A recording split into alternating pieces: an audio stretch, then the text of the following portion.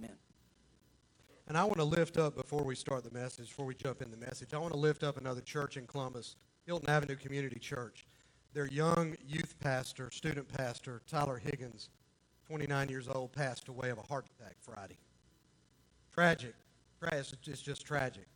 And I want us to pray together for that church family, for Tyler's family, for his wife, Sarah, for their family. Lord, we don't always understand. Matter of fact, Lord, most of the time we don't understand what goes on in this broken world that we live in.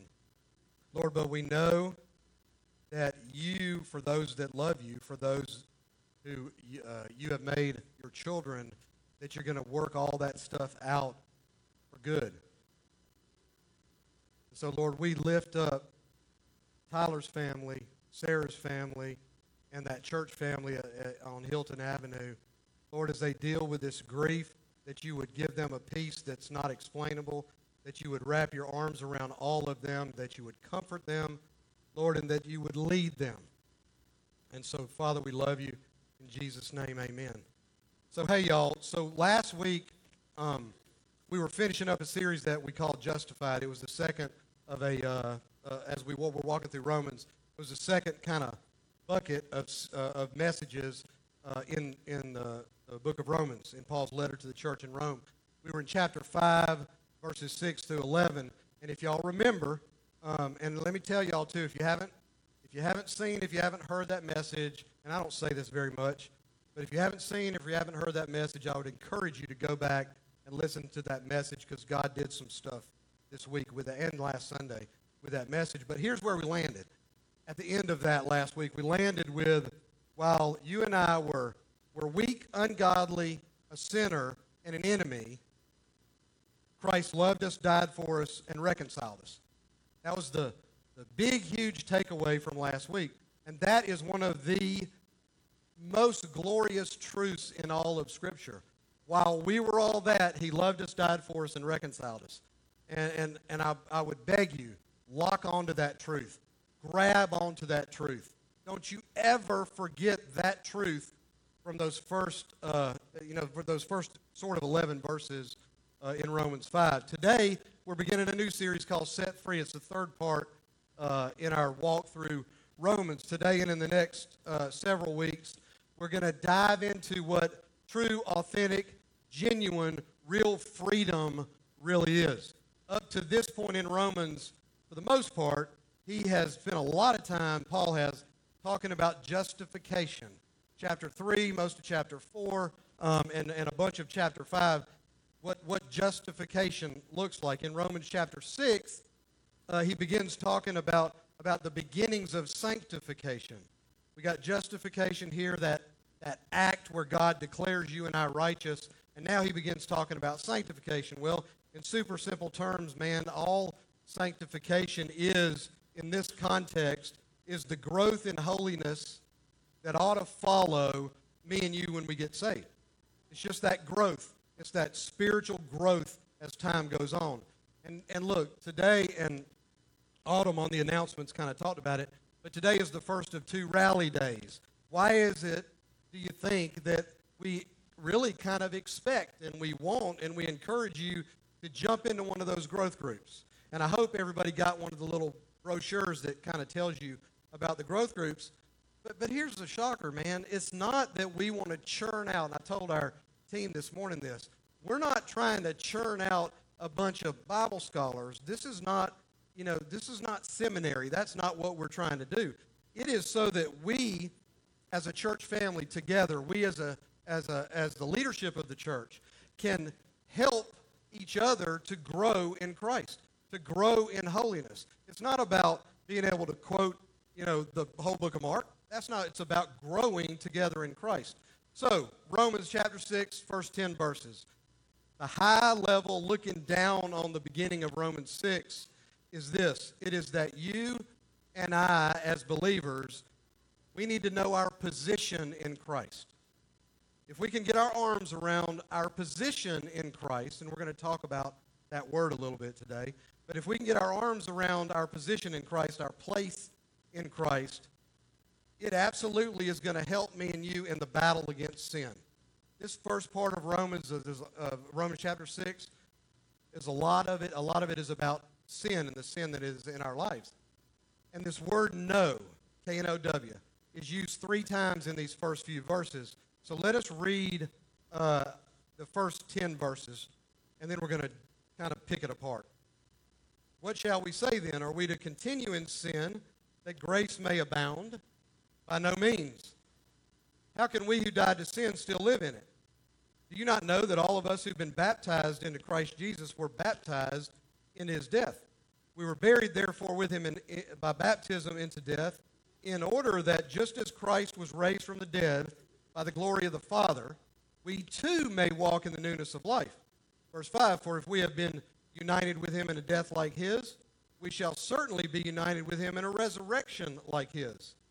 We know that our old self was crucified with him in order that the body of sin might be brought to nothing, so that we would no longer be enslaved to sin. For one who's died has been set free from sin. Now, if we died with Christ, we believe that we will also live with him.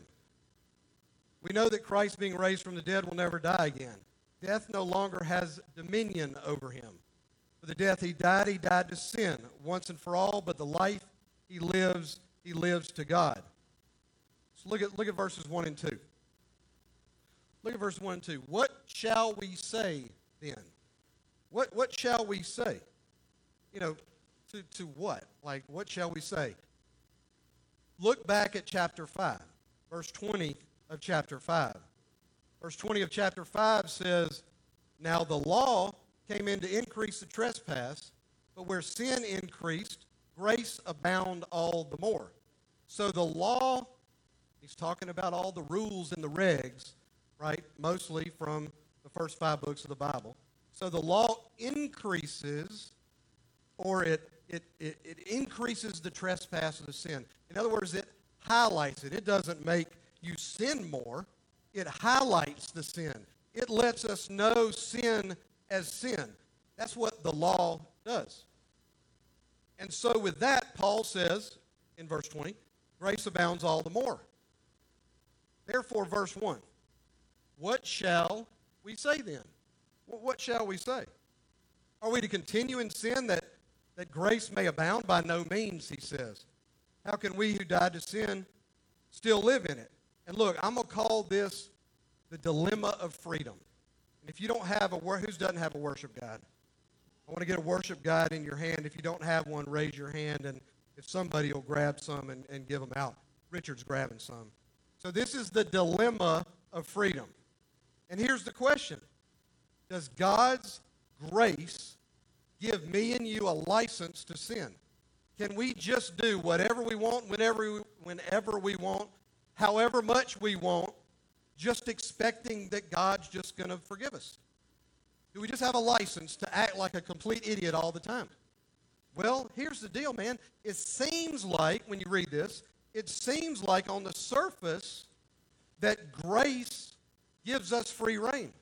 It seems that way, that grace doesn't put any restraint whatsoever on sin. And I'm telling you, churches all over America, that's what they sell from the pulpit. It's a lie from hell. It is an absolute lie from hell. To think that grace doesn't put any restraint on sin.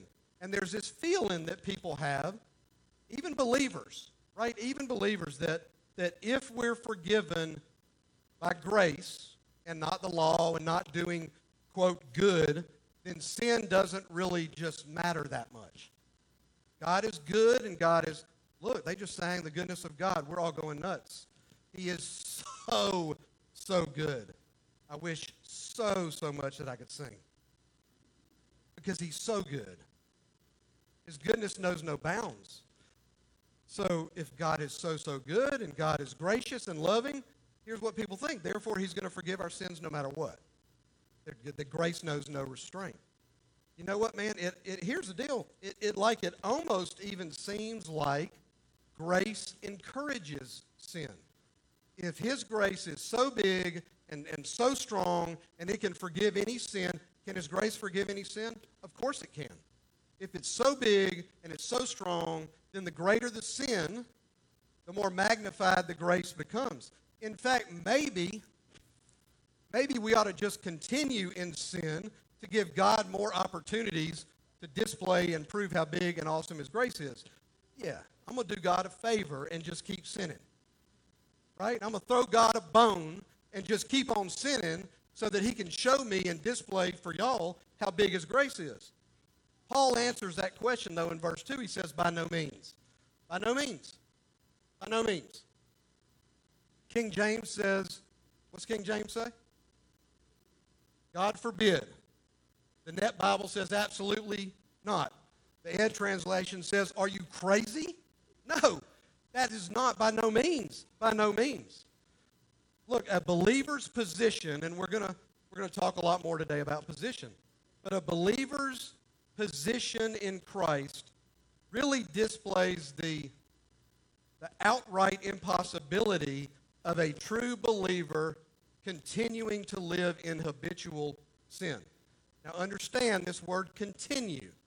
This word continue. Are we to continue in sin?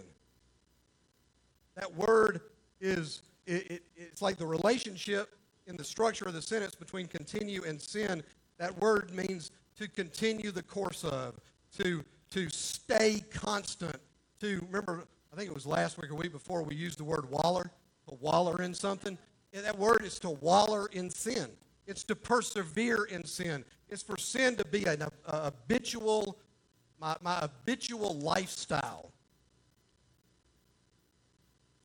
But I want y'all to hear me say, get saved and you'll never sin again. Don't put that on yourself, because that's also a lie from hell. And that's not what I'm saying. You cannot expect to live without sin, but you can expect to not live in sin. If you are a believer, and you're really a believer, we're dead to sin. The text tells us that. How can a dead man keep living in sin? He can't. Positionally, a Christian has died to self. We've all heard that term, died to self. And we've been placed into Christ. Placed and positioned in Christ. And so that means we're dead to self and we're alive in the Lord.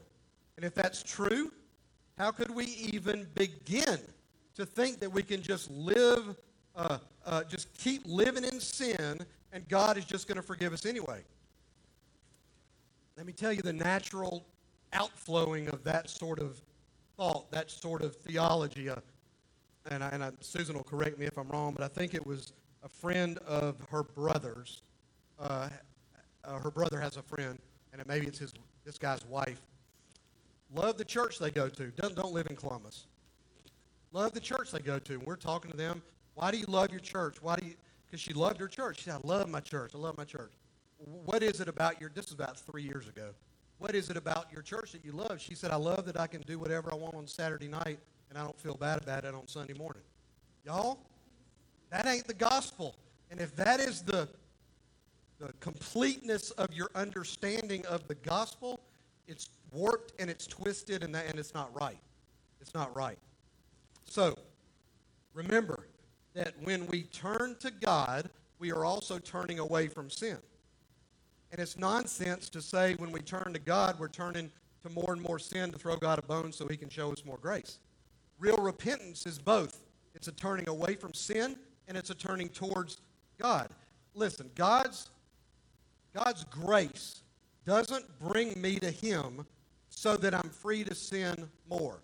God's grace brings me to him so that I can be free from sin, from its guilt, from its condemnation, from the judgment of that.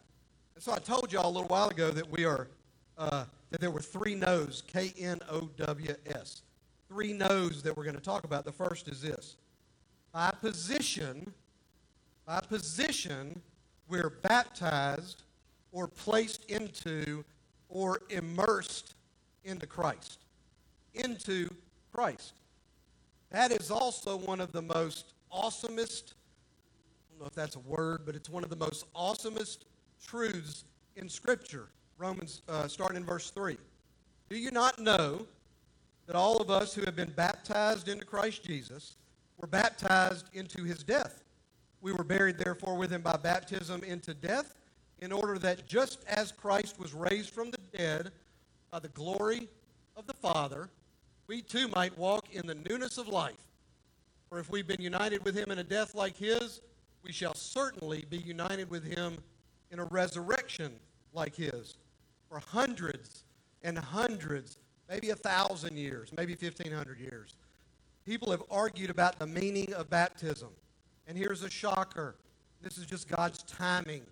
That thing's full of water today because we're going to be baptizing a couple of people in a little while. And then we're going to be baptizing somebody next week, and hopefully the week after that as well. Baptism is an image of the death, the burial, and the resurrection of Christ. When a believer is dunked, immersed, that's what the word means, immersed, when they're dunked, they're screaming to the world that now they are identified with Christ. When you take that plunge, when you are plunged under that water, two things happen. Maybe more, but I think two things happen. That person is proclaiming that he's died and been buried with Christ. A believer is immersed, placed into, identified, whatever word we would put in there, with Christ first in his death. Simply put, if we really died when Christ died, then he's dead to sin. If I really died when Christ died, then I'm dead to sin. And I'm freed from the penalty of it and the judgment of it and the punishment. What an incredible, incredible gift that is. God takes the person's faith, and in this passage, the baptism, and he counts that person as participating in Christ's death. God considers that person to have died in Christ's death, to have been placed into Christ's death, to be identified with Christ's death, to be a partaker in his death, to be in union in his death, and to be bound up with Christ in his death. If we're counted by God as having been immersed, placed into the death of Christ, y'all, then we're dead to sin. Then I've died to the penalty of sin. I've died to the judgment of sin. I've died to the penalty of sin. I'm freed from sin. I'm freed from the judgment of sin. I'm free from that sin that it had a lock on me. Sin had a lock on us. The habits and the desires and the sin doesn't control me anymore because I've been buried in that. It's lost its position in our lives. We're free from it. We're free from sin's habits. We're free from sin's control, from its bondage, and from the guilt. First thing that happens. The second thing that happens is this. By being raised up, and you'll see that image today, by being raised up out of the water, we're proclaiming that we have been, not only did we die under that water, but we're being raised up and participating with Christ in his resurrection to live a new life. So a believer is immersed, placed into, and identified with Christ in his resurrection. I think that's on the screen. Yeah, in his resurrection. Now, God takes the person's faith and he counts the person as participating in his resurrection.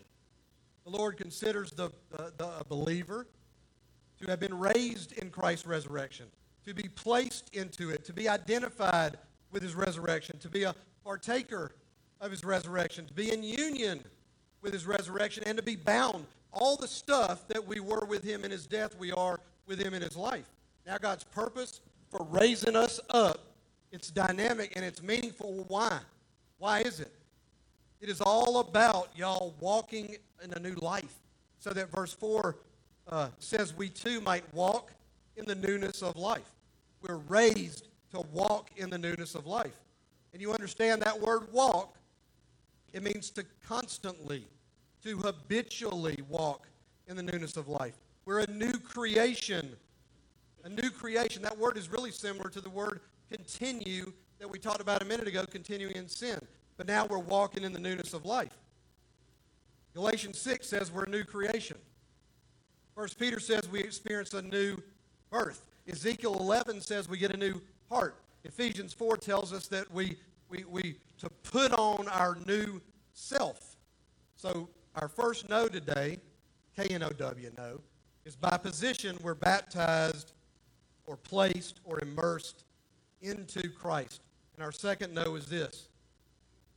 It is that by position, our old self was crucified with Christ.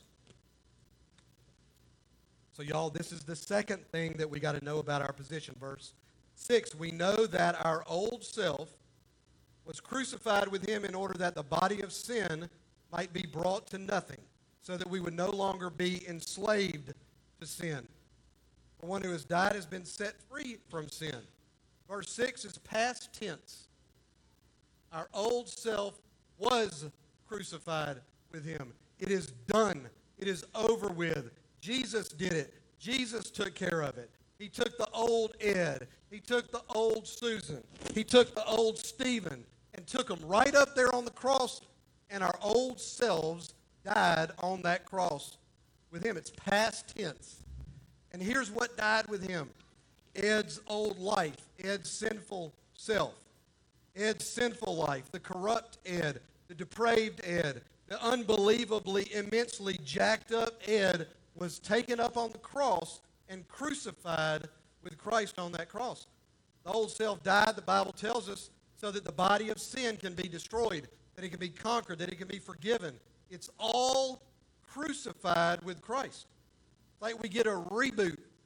We get a reboot, and we can stay clean, and we can stay free from sin by walking in constant confession and fellowship before God.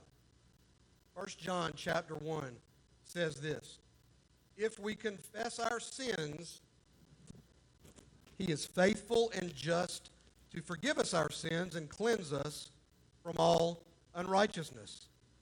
And then the old self died to enable me, to empower me and you to reject sin, to hate sin, to not be a slave to sin. Galatians 5 says, and those who belong to Christ Jesus have crucified the flesh with its passions and desires.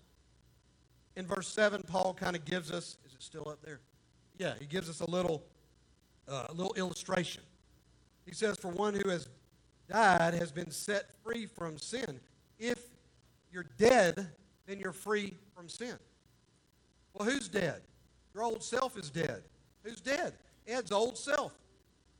Your old self died right up on that cross, and you're freed from sin's stranglehold and lock that it had on our lives. Y'all, when we believe the gospel message that Christ died on that cross and he paid the penalty for my sin, that belief is counted as righteousness. We call that justification, if you remember. My belief makes me, acceptable to God. And you know what else it does? It gives me constant access to him as I walk through my day. That means as I walk through sometimes the nasty days. Any of y'all ever have nasty days? Horrible days? If you're a Christ follower, you have constant access to him, even in the nastiest of days. When I fail here and I fail there, I can constantly come to the Lord and ask forgiveness, and he forgives. And all of that is because Jesus went to bat for me. Look at 1 John chapter 2. John says, I'm writing these things, and this is at the beginning of 1 John. I'm writing these things to you so that you may not sin. But if you do, if anyone does sin, we have an advocate with the Father, Jesus Christ the righteous. That is the amazing position that we, y'all as believers, have in Christ.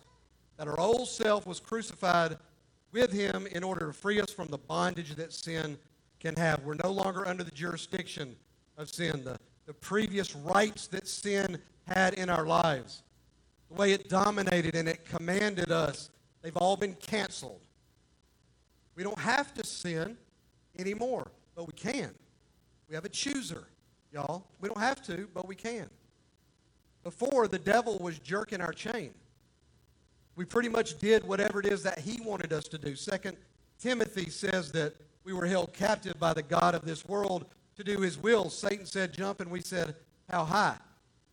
Now that we are dead in Christ and alive with him, and that is symbolized by this act of baptism that we're going to do today, we no longer have to sin. Can I sin? Yes. Will I sin? Unfortunately, yes.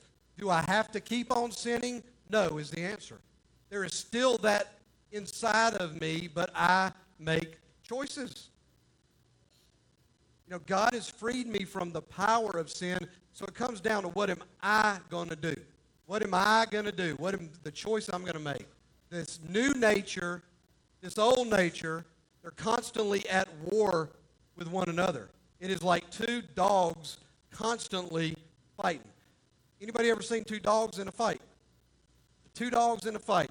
They look at each other. They sniff a little bit. They may walk around and they sniff a little bit. And the hair on one of the dog's back on his neck kind of stands up. And the other one kind of shows his teeth a little bit. And you know there's going to be a fight in a second. So it's like my new nature and my old nature, like two dogs that are constantly fighting. But I get to decide which dog wins. And somebody says, how do you decide which dog wins? I decide because the one who wins is the one that I feed the most. It's the one that I feed the most, right? He's going to win. You have a new nature. You have an old nature. They're constantly battling, engaging in combat with each other, and who's going to win? You get to decide, y'all. You get to decide who wins. Who do you feed the most? What do you feed the most? Every day when I get up in the morning and my feet hit the floor, I get to decide what I'm going to do. Am I going to dig into the Scripture? Am I going to grab my Bible and dig into my Bible? Am I going to sit at the foot of the bed and pray for my wife while she sleeps? Am I going to resist temptation? Am I going to serve somewhere in the kingdom? Am I going to tell the truth? Am I going to deny myself? Y'all, if I do those things, I'm building up my new nature. I'm feeding the right dog. I'm feeding Rudy. I'm feeding the right dog. Am I going to church? Am I going to spend more time with God's people? Am I going to a growth group? Am I going to a life group? If you're doing all that, you're building up the new nature that has been given to you as a gift. But by not building up that new nature and just going on along with the flow of the world and neglecting the things of the Spirit, that potential for sin becomes stronger and easier really with every day that passes. So yeah, there is a battle that takes place. There is a battle that takes place. But if you're a Christ follower, the Holy Spirit is living inside of you. You've got the creator of the universe has got your back. I don't know any news better than that. The Holy Spirit is living inside of you. The creator of the universe has got your back. I mean, look at that verse up there. It's so funny. I'm writing these things to you so that you may not sin. What if the rest of it wasn't there? You'd be like, well, that ain't fixing to happen. Well, John tells us. But if anyone does sin, we got a guy that's got our back. The creator of the universe has got your back. So our second no is that by position, our old self was crucified up on that cross with Christ. And last no today, K-N-O-W, is this. By position, we live with Christ now and forever. This is the third thing that we got to know about our position in Christ.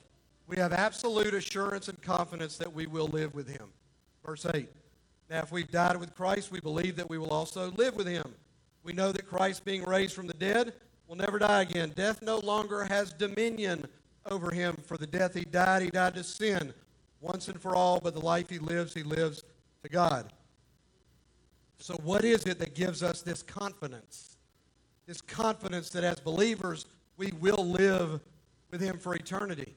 What is it that gives us that confidence? We sang about it all morning long, and we're going to sing about it in a minute. It is because he walked out of the tomb alive. Y'all, do you believe that he really, really went in that tomb dead, and he really, really walked out of that tomb alive? That's why we can have the confidence that we will live with. He conquered death. Verse 9 says, we know. We know. And that word know is used here in Romans about 10 times. And it speaks of a little different kind of knowledge. It is the kind of knowledge that comes as a result of and only in view of our relationship with God through Christ. There's things that you and I as human beings just can't instinctually know until we become children of God. We don't know it that way. And so when we believe and we're indwelt with the Holy Spirit, we know that because he was raised from the dead, that he'll never die again.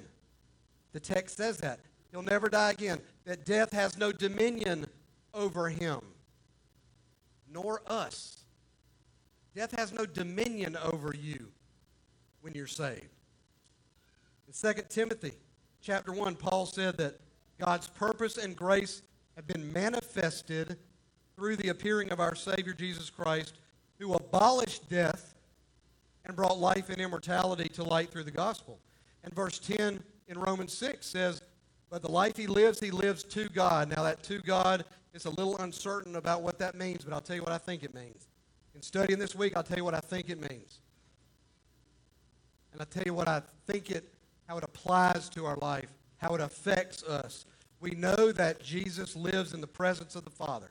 We know that he lives in unbroken devotion to the Father. Hebrews chapter 10 says, but when Christ had offered for all time a single sacrifice for sins, he sat down at the right hand of God.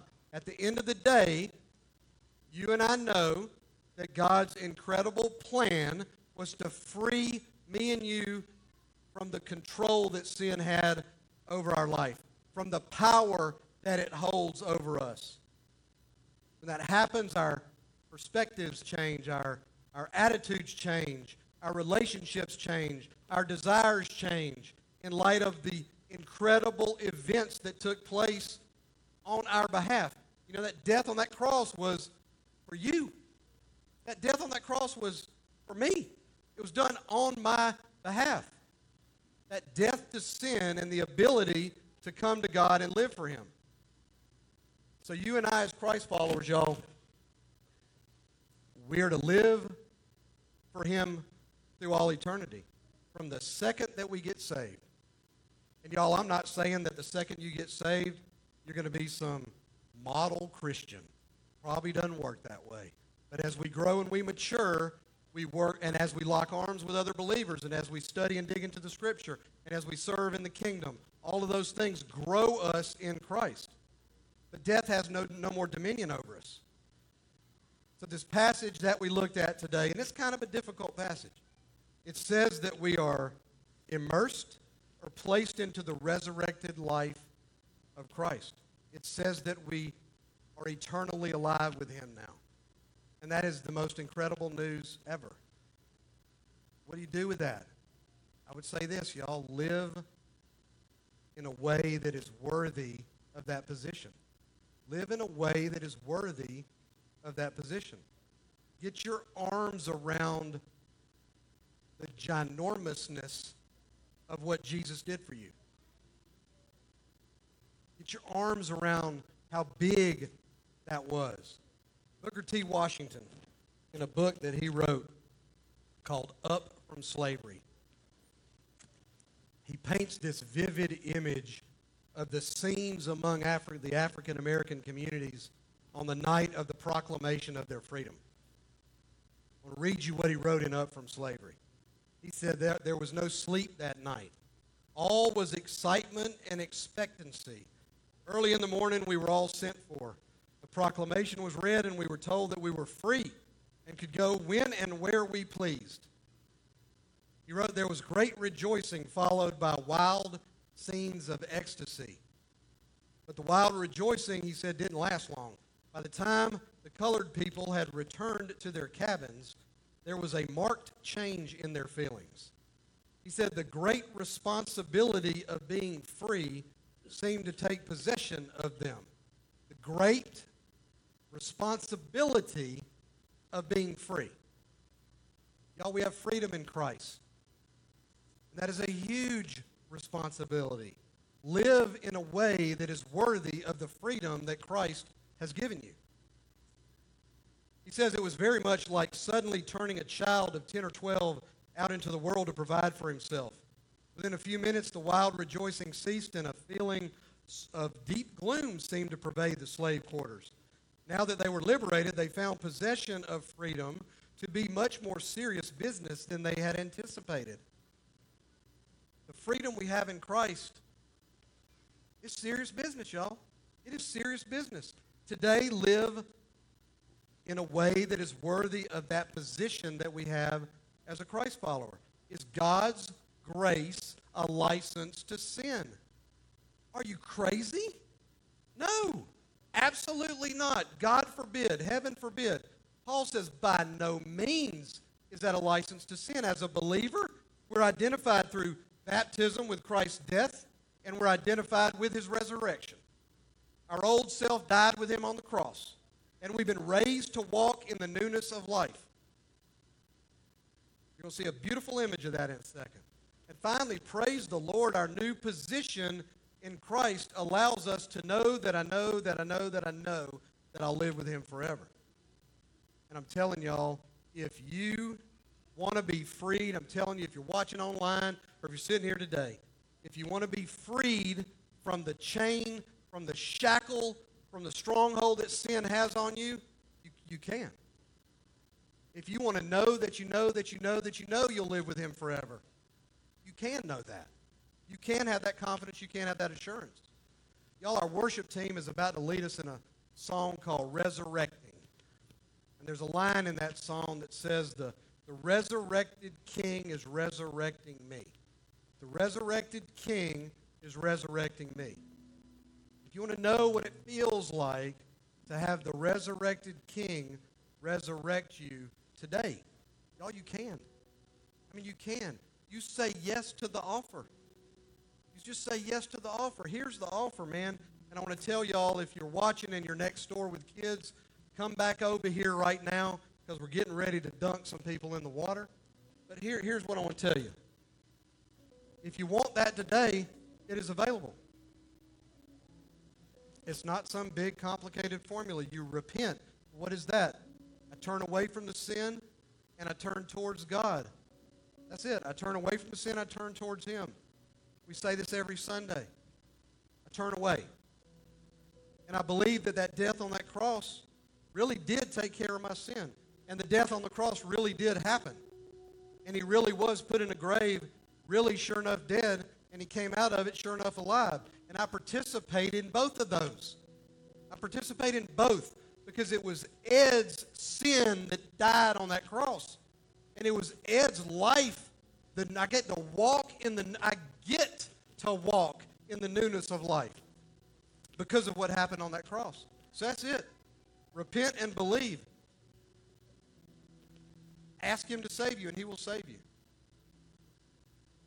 So if that's you today, I want y'all to close your eyes, bow your heads. And if you're watching online and that is you, I want you to repeat after me. Scream it out loud or just say it in your own mind. Lord, today is the day I do repent of my sin. Today is the day that I do believe that you died on that cross, took care of paying the penalty for me on my behalf. And I want you to save me. And Lord, we love you. In Jesus' name, amen. Here's the deal, y'all. If that's you, our prayer team will be back here in this corner. I want you to go back there and pray with them. If you feel led to come up to the cross and pray at the cross, same, wonderful. But let somebody know, if you're online and you made Jesus leader and forgiver of your life today, let us know with an online connection card. And if you're in here, let us know with one of those cards on the seat back in front of you and just drop it in one of these boxes and talk to somebody about it.